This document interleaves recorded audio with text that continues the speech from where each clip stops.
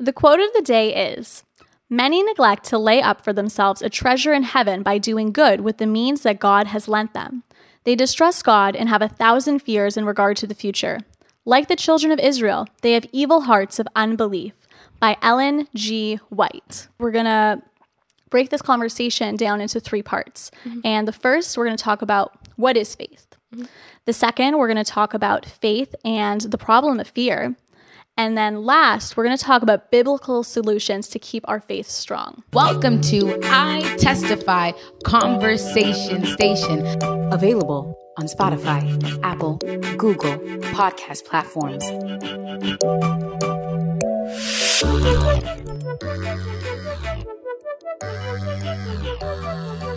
My name is Lauren, and I'm so excited to be joined with Hanna today. Hanna, can you tell us a little bit about yourself?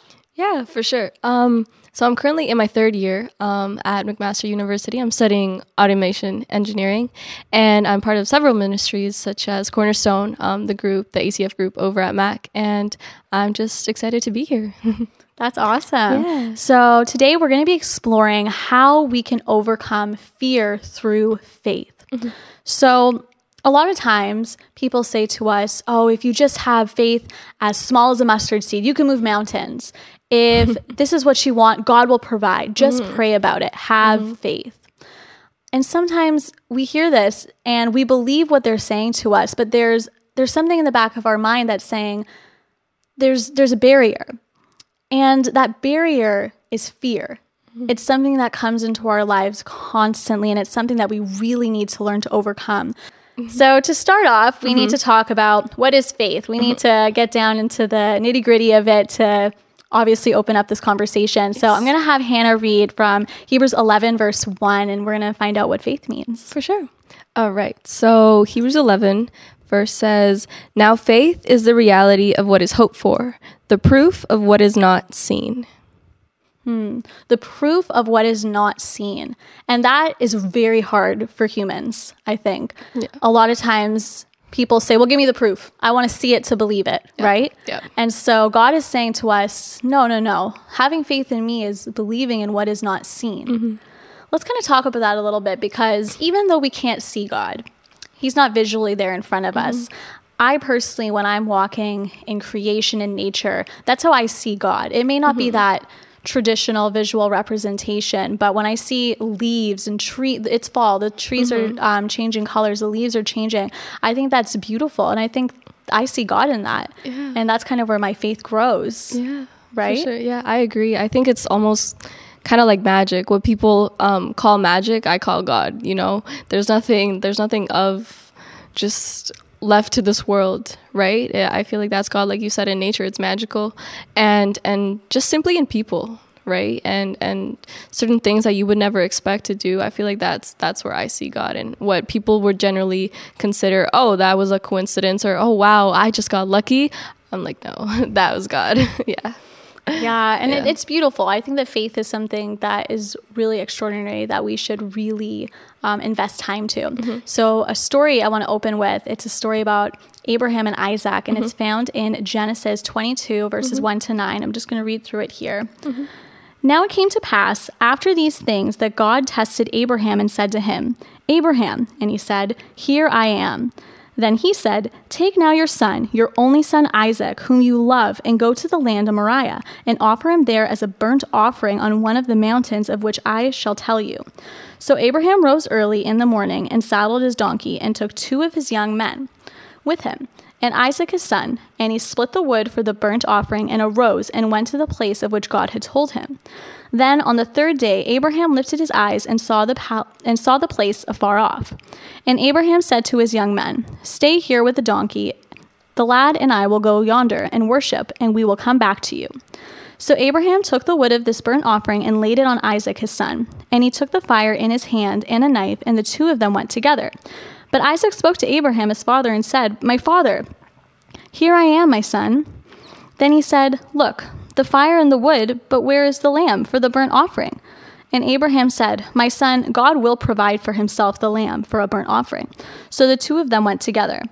Then they came to the place of which God had told him, and Abraham built an altar there and placed the wood in order. And he bound Isaac his son and laid him on the altar upon the wood. And Abraham stretched out his hand and took the knife to slay his son. But the angel of the Lord called to him from heaven and said, Abraham, Abraham. So he said, Here I am. And he said, Do not lay your hand on the lad or do anything for him. For now I know that you fear God, since you have not withheld your son, your only son, from me. Wow. So, very long, but very powerful. There's so many instances in this verse where it just talks about Abraham, without question, is like, okay, we're gonna go. Yeah. God says to Abraham to sacrifice Isaac, his one and only, his son. Yeah. And Abraham, he goes. And I mean, I think that's like the biggest example of faith that is really there. And you were saying you were studying a little bit last night kind of about this topic, actually. So let's see you. Yeah. So I think it's something, first of all, the story is incredible. Like, obviously, it's like the most drastic form of faith that we can explore, right? And just even in being in Isaac's place and like slowly, like from the start of the journey, like you had the wood, you had this, you have everything, but where was the lamb? And you're asking your dad, like, so where's the sacrifice? Like, I don't see it. Like, we're going to sacrifice something, but what is it? And then your dad's like, don't worry, God will provide.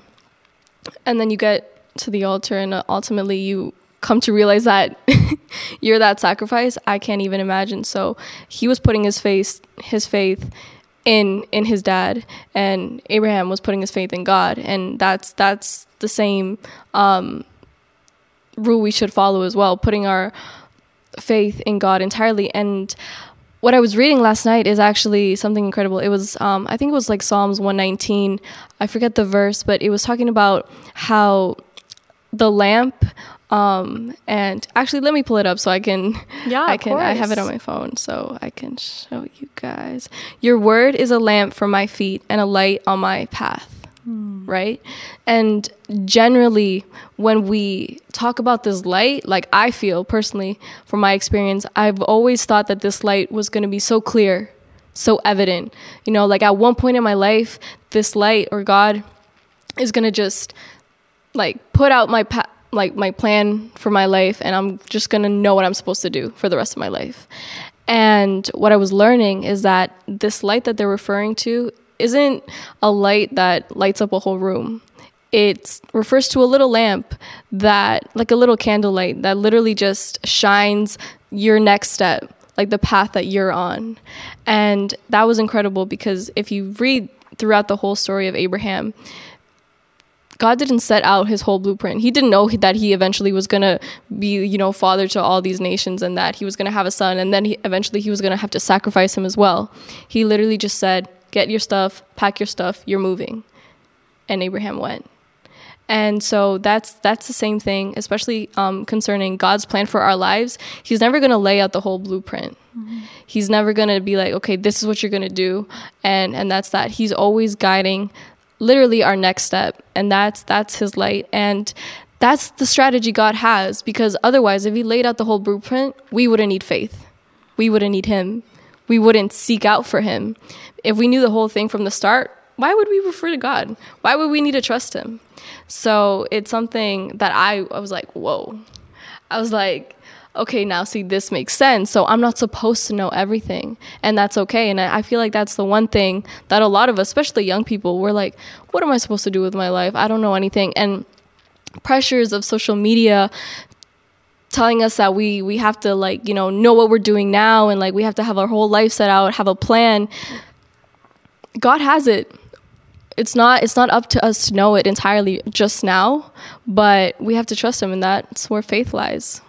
Yeah, and that's all of that was powerful, of course. But I really like having faith is not necessarily knowing what's next. Exactly. But putting that trust in God to know that he has your back. Exactly. I love that. That's really great. Yeah. Awesome. So I would like to now talk about another story in the Bible that it's so short. When I looked it up, I said, wait a minute, this is only 2 verses essentially. This is like a huge story that we all learned growing up. And it's about the bleeding woman. It's found in Matthew 9, verse 20 to 22. And we're just going to have Hannah read that for us. Yeah. 20, right?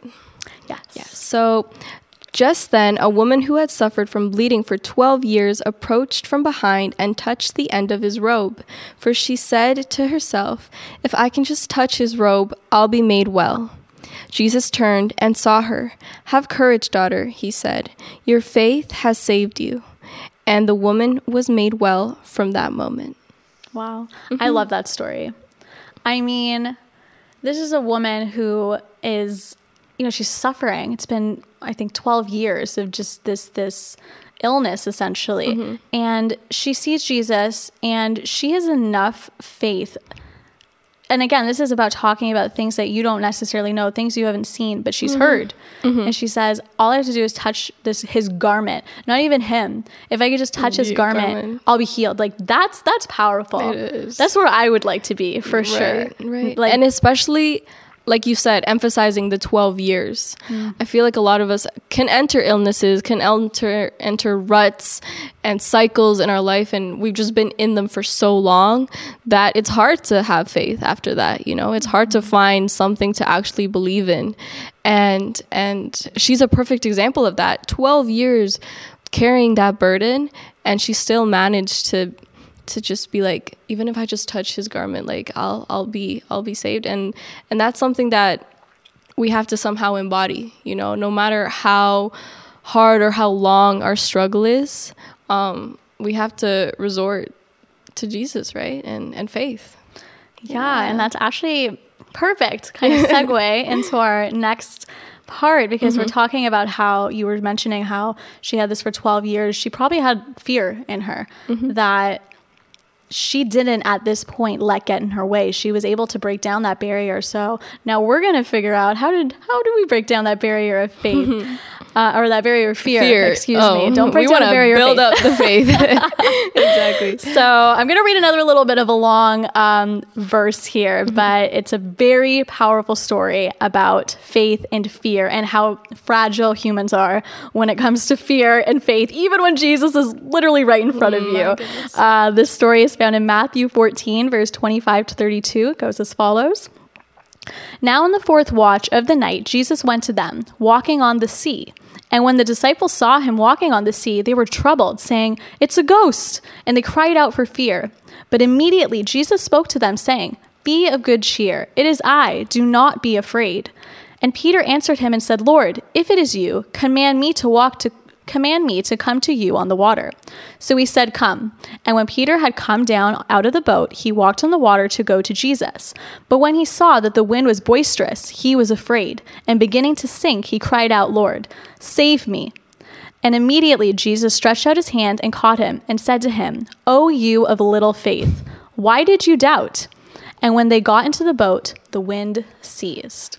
When I read this story, it puts me into Peter's kind of foot, because if I was on the boat and I saw something walking on the water, I probably would be like the disciples too, thinking, "What is that? There's something coming towards us. This is not normal."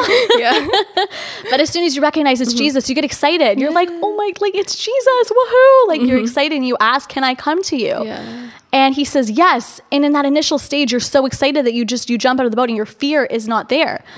But then all of a sudden you're on the water and you take your eyes off Jesus and fear just floods you and you begin to sink. And it doesn't have to be on literal water. This is in people's lives. When we're excited about a job and we know it's the one for us, we're at the interview and then we leave it and we just have this sense of, is this for me? Doubt comes in, fear comes into our mind, and it's because we looked away. We didn't keep our faith and our confidence. Weeks go by, the phone hasn't rung. We're like, we need this job. But we don't remember in that time that God has our back. Exactly. Right? Exactly. Yeah. It's just like essentially taking your eyes off the prize. You lose focus of what your main goal is or what your center should be, which in our case is Jesus, and in all things, right? Remembering that, like you said, that he has our backs, and it's so crazy how it can change in a split second, just like Peter, like you can be not even thinking about like any other like secular things, like anything that could go wrong. You're just thinking, wow, like you're just consumed by his love and his grace, and then all of a sudden it's like a little voice comes in, or something happens, or somebody says something, or you see something and you're triggered, and then fear floods you, like you said. And it's something that it's hard to avoid, because we're kind of, it hits us from all different angles, especially in this world, and we don't even realize that it's fear. Sometimes we see things, again, referring back to social media, like we see things like people our age maybe already living on their own, having all these cars, having this job, having this and that, and we're like, wait, we don't have that yet. Or like, I don't have that yet.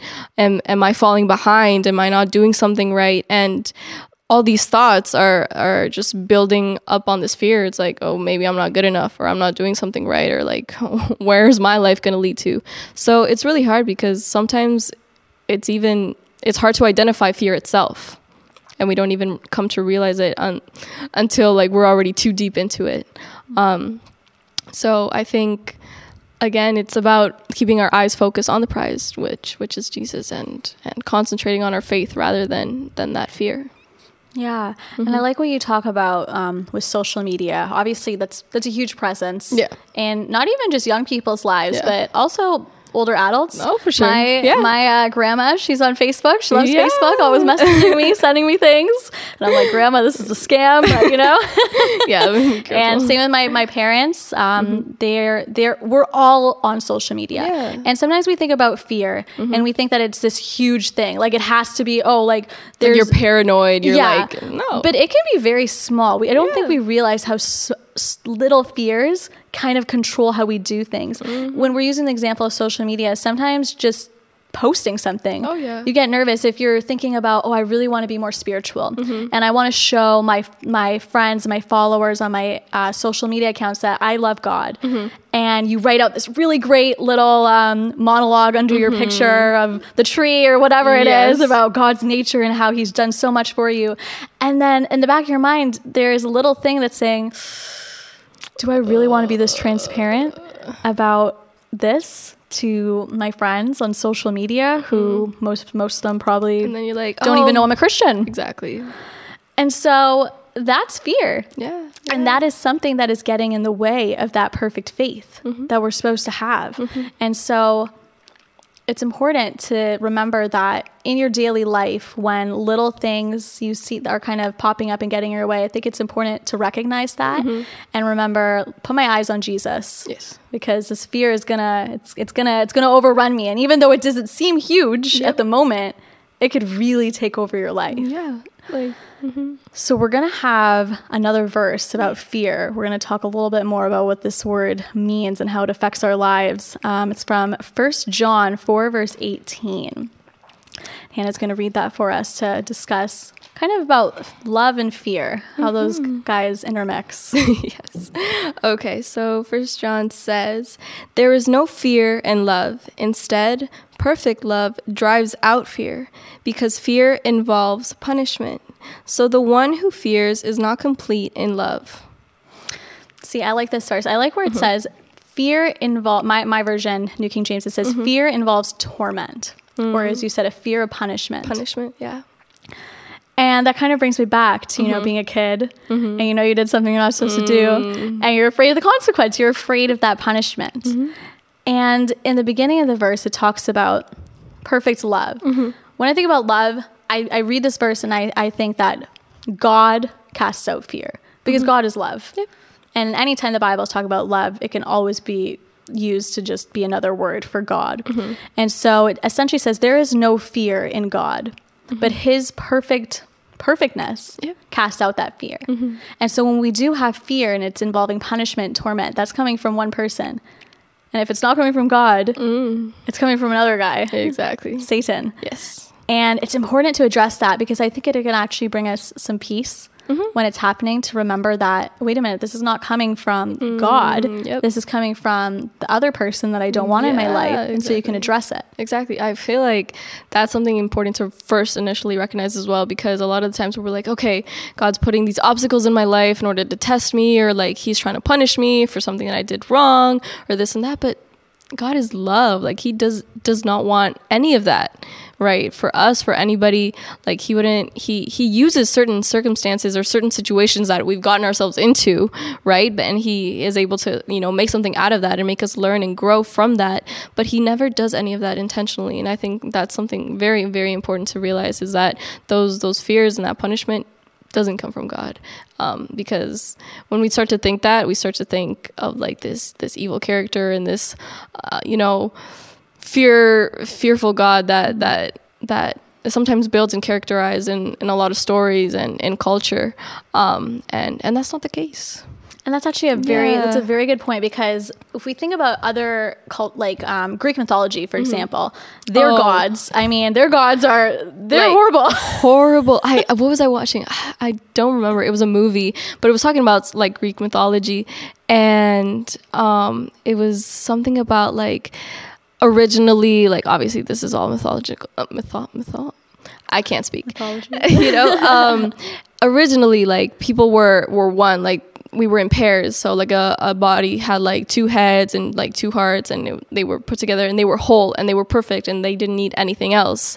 And then the gods, they were like, no, we want to be needed, or we want to be like, like we need people to follow us. So they split like the bodies in half, and so that's where like the soulmate kind of thing that's created came from, is that your whole life just revolves around searching for your soulmate that you were like cut off from. But yeah, those are the gods that are created by again culture, or like these other sorts of religions, and that we're supposed to fear.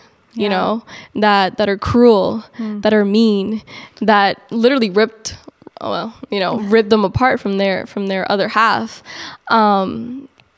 And that's not the case. Yeah. And it's crazy, because it goes to show that when man is creating something, we're using fear as the first thing. We think that if there is some being in the sky, that they have to not like us, and that we're just essentially their beings that they made were inferior. Just left here. Yeah, exactly. There are so many stories. I think Greek mythology is like one of the most interesting things to study. Zeus, some of these gods are eating babies, so that's not our God. Yeah, it's pure.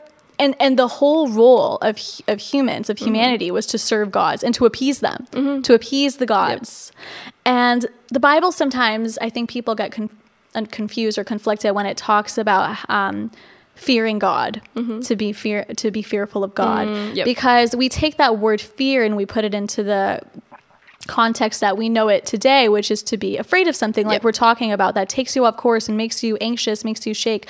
But when it talks about being fearful of God, it's talking about that respect for God. It's talking about knowing that's not just your friend, that's God. He deserves your respect. He deserves your love, he deserves all of our praise. Yes. I feel like the perfect example of that is our parents. I can say I fear my parents. Like, it's like, I know if I do something wrong, or if I don't meet something that they were supposed to do, it's like, if I forget to, empty the dishwasher, oh Lord, and I feel like that's the perfect example. Although sometimes we're scared of them, it's not that we genuinely, like, they're afraid that they're going to hurt us, obviously not, but it's because, we know that they're trying to teach us, they're trying to better us, they're trying to help us grow. But at the end of the day, it's all out of love. Right. And that fear and that respect, and that fear is out of respect, right? Because, we're supposed to respect our parents. We're supposed to, they're the ones that care for us. Right. And all of that, instilling all of that discipline, again, circles back to love. And I feel like that's the perfect example of that. Yes. No, that's a great example. It's really great. And I just kind of want to talk about how in 2 Timothy verse 1-7, it reminds us that God did not give us a spirit of fear. He gave us a spirit of power, love, and a sound mind. See, a sound mind, that's the opposite of fear. Because fear, a lot of times, a lot of our fears, some of them are rational, but a lot of them are a little bit irrational, our mind takes over because it's not in that level of being sound. Yeah, exactly. And so it's important just to always remember to look to God. Remember, he didn't give us that spirit of fear. Exactly. That's from Satan. Exactly. I know in other versions say sound judgment as well, right? And so again, in making certain decisions in life, remembering that, you know, God has given us that ability, that power to, you know, remain calm and make our own decisions and wisely, right? Instead of letting fear circle in and tamper with those. Yeah. And now that we know he hasn't given us that spirit of fear, I think it's time to figure out some biblical solutions that we can use to keep our faith strong. Yes. So our first biblical solution, I'm going to read the verse, Deuteronomy 31 verse 8, and we'll figure out what the solution is from this verse. It says, "And the Lord, he is the one who goes before you. He will be with you. He will not leave you nor forsake you. Do not fear nor be dismayed." So it says he will be with you. He will not leave you or forsake you. So what I think this verse is saying to us is remember that God's always with you. He's not going to leave you all the time. And this is a really great really great first step to keep your faith strong and not let fear take over. Because when you're in that moment of fear and of anxiety, and to think that, wow, God's with me. That's peace. That's reassurance. Yeah. And I feel like that's all faith. That's the whole concept of faith. Although you can't see him, he is there and he is present. And when you're willing to just open your heart, open to like just the slight fact that, yeah, he is with you, you will slowly start to see that in your life. You know, you will slowly start to see how he's working, what he's doing, how ultimately, you know, he set up certain things. So, you know, he's taking care of you as well.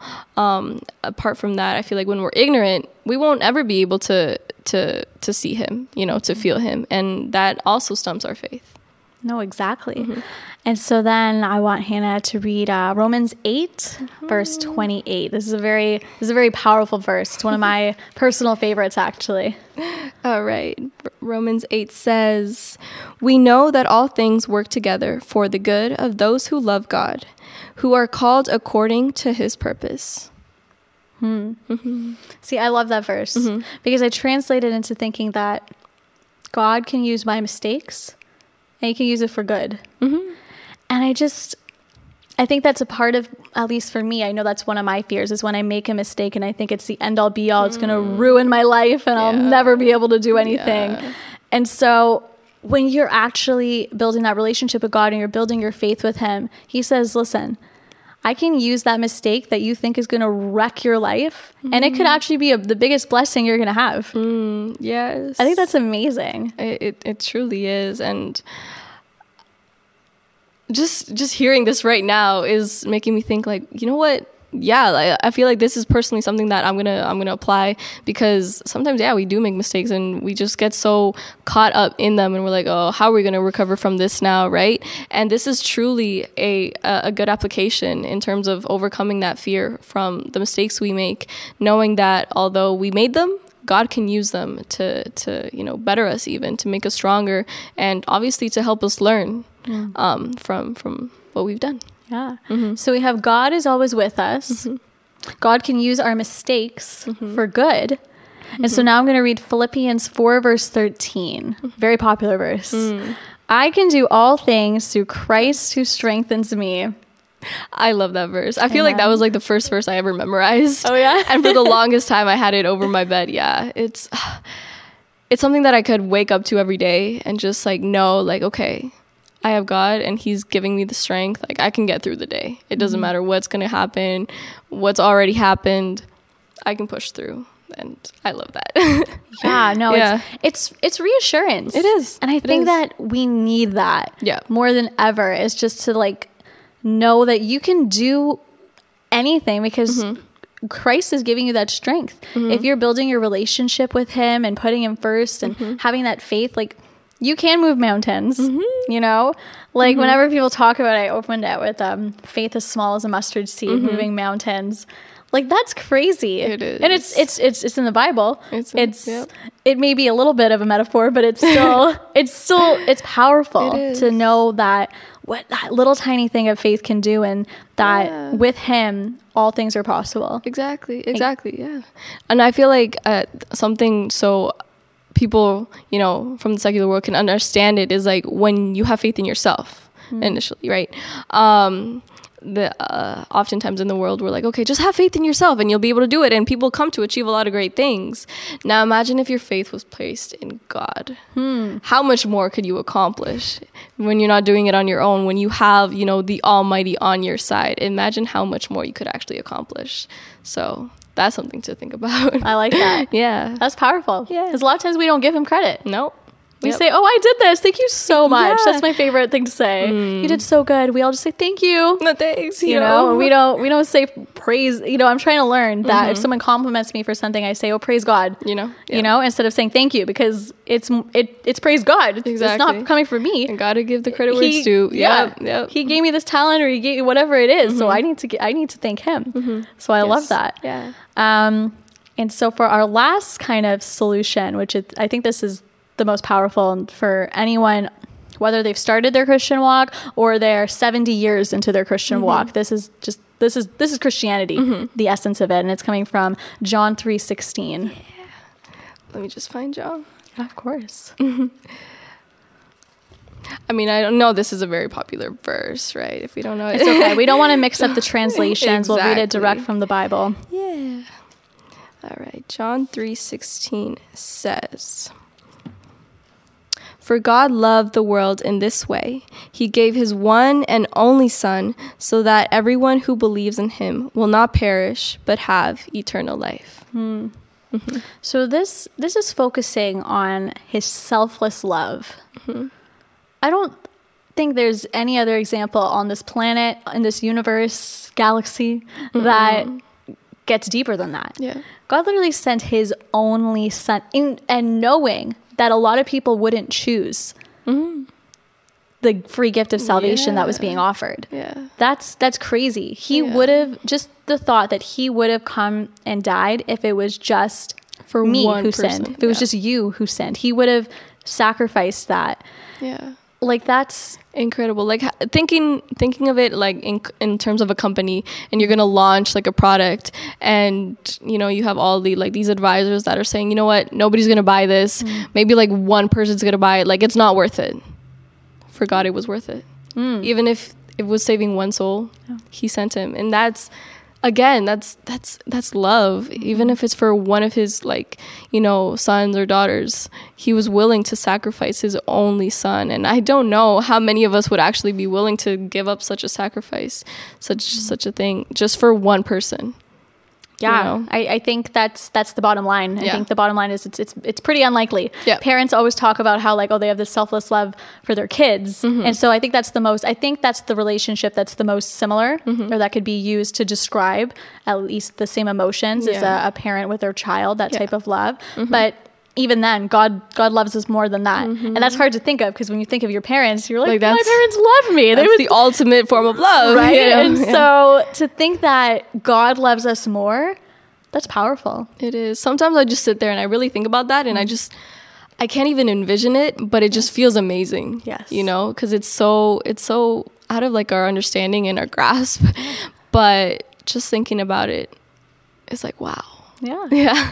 Well, great note to end on. So just to kind of recap, we spoke in the beginning on what faith is. We decided it's the things unseen, things that it's not necessarily that visual proof, Exactly. but it's feeling that presence of God. And then we kind of went into the story of Peter walking on the water, and how his fear overtook his faith. And so we started to sink. And we talked about how that happens to us so many times in our lives, where we're not walking on water, we're walking on solid ground, but we take our eyes off Jesus and we start to sink because fear took over. Yep. And so then we talked about kind of some solutions to overcome that. We read 4 different verses, and the first one, we learned to remember that God's always with us. And then the second, we decided to know that God can use our mistakes for good, which is phenomenal. Amen. Amen Hallelujah. to that. Remember that God gives us strength. Yeah. He can give you the strength to climb mountains. If you need to climb Mount Everest, you can do it with God. With God, yes. If you need to pass your test, you can do that with God. Exactly. And then lastly, the most important, I think, is to just focus on that selfless love that he has for you. Thank you guys so much for joining us. This is a great conversation. Thank you, Hannah, for coming as well. This is I Testify, a conversation station. This is I Testify, and you're listening to the Conversation Station.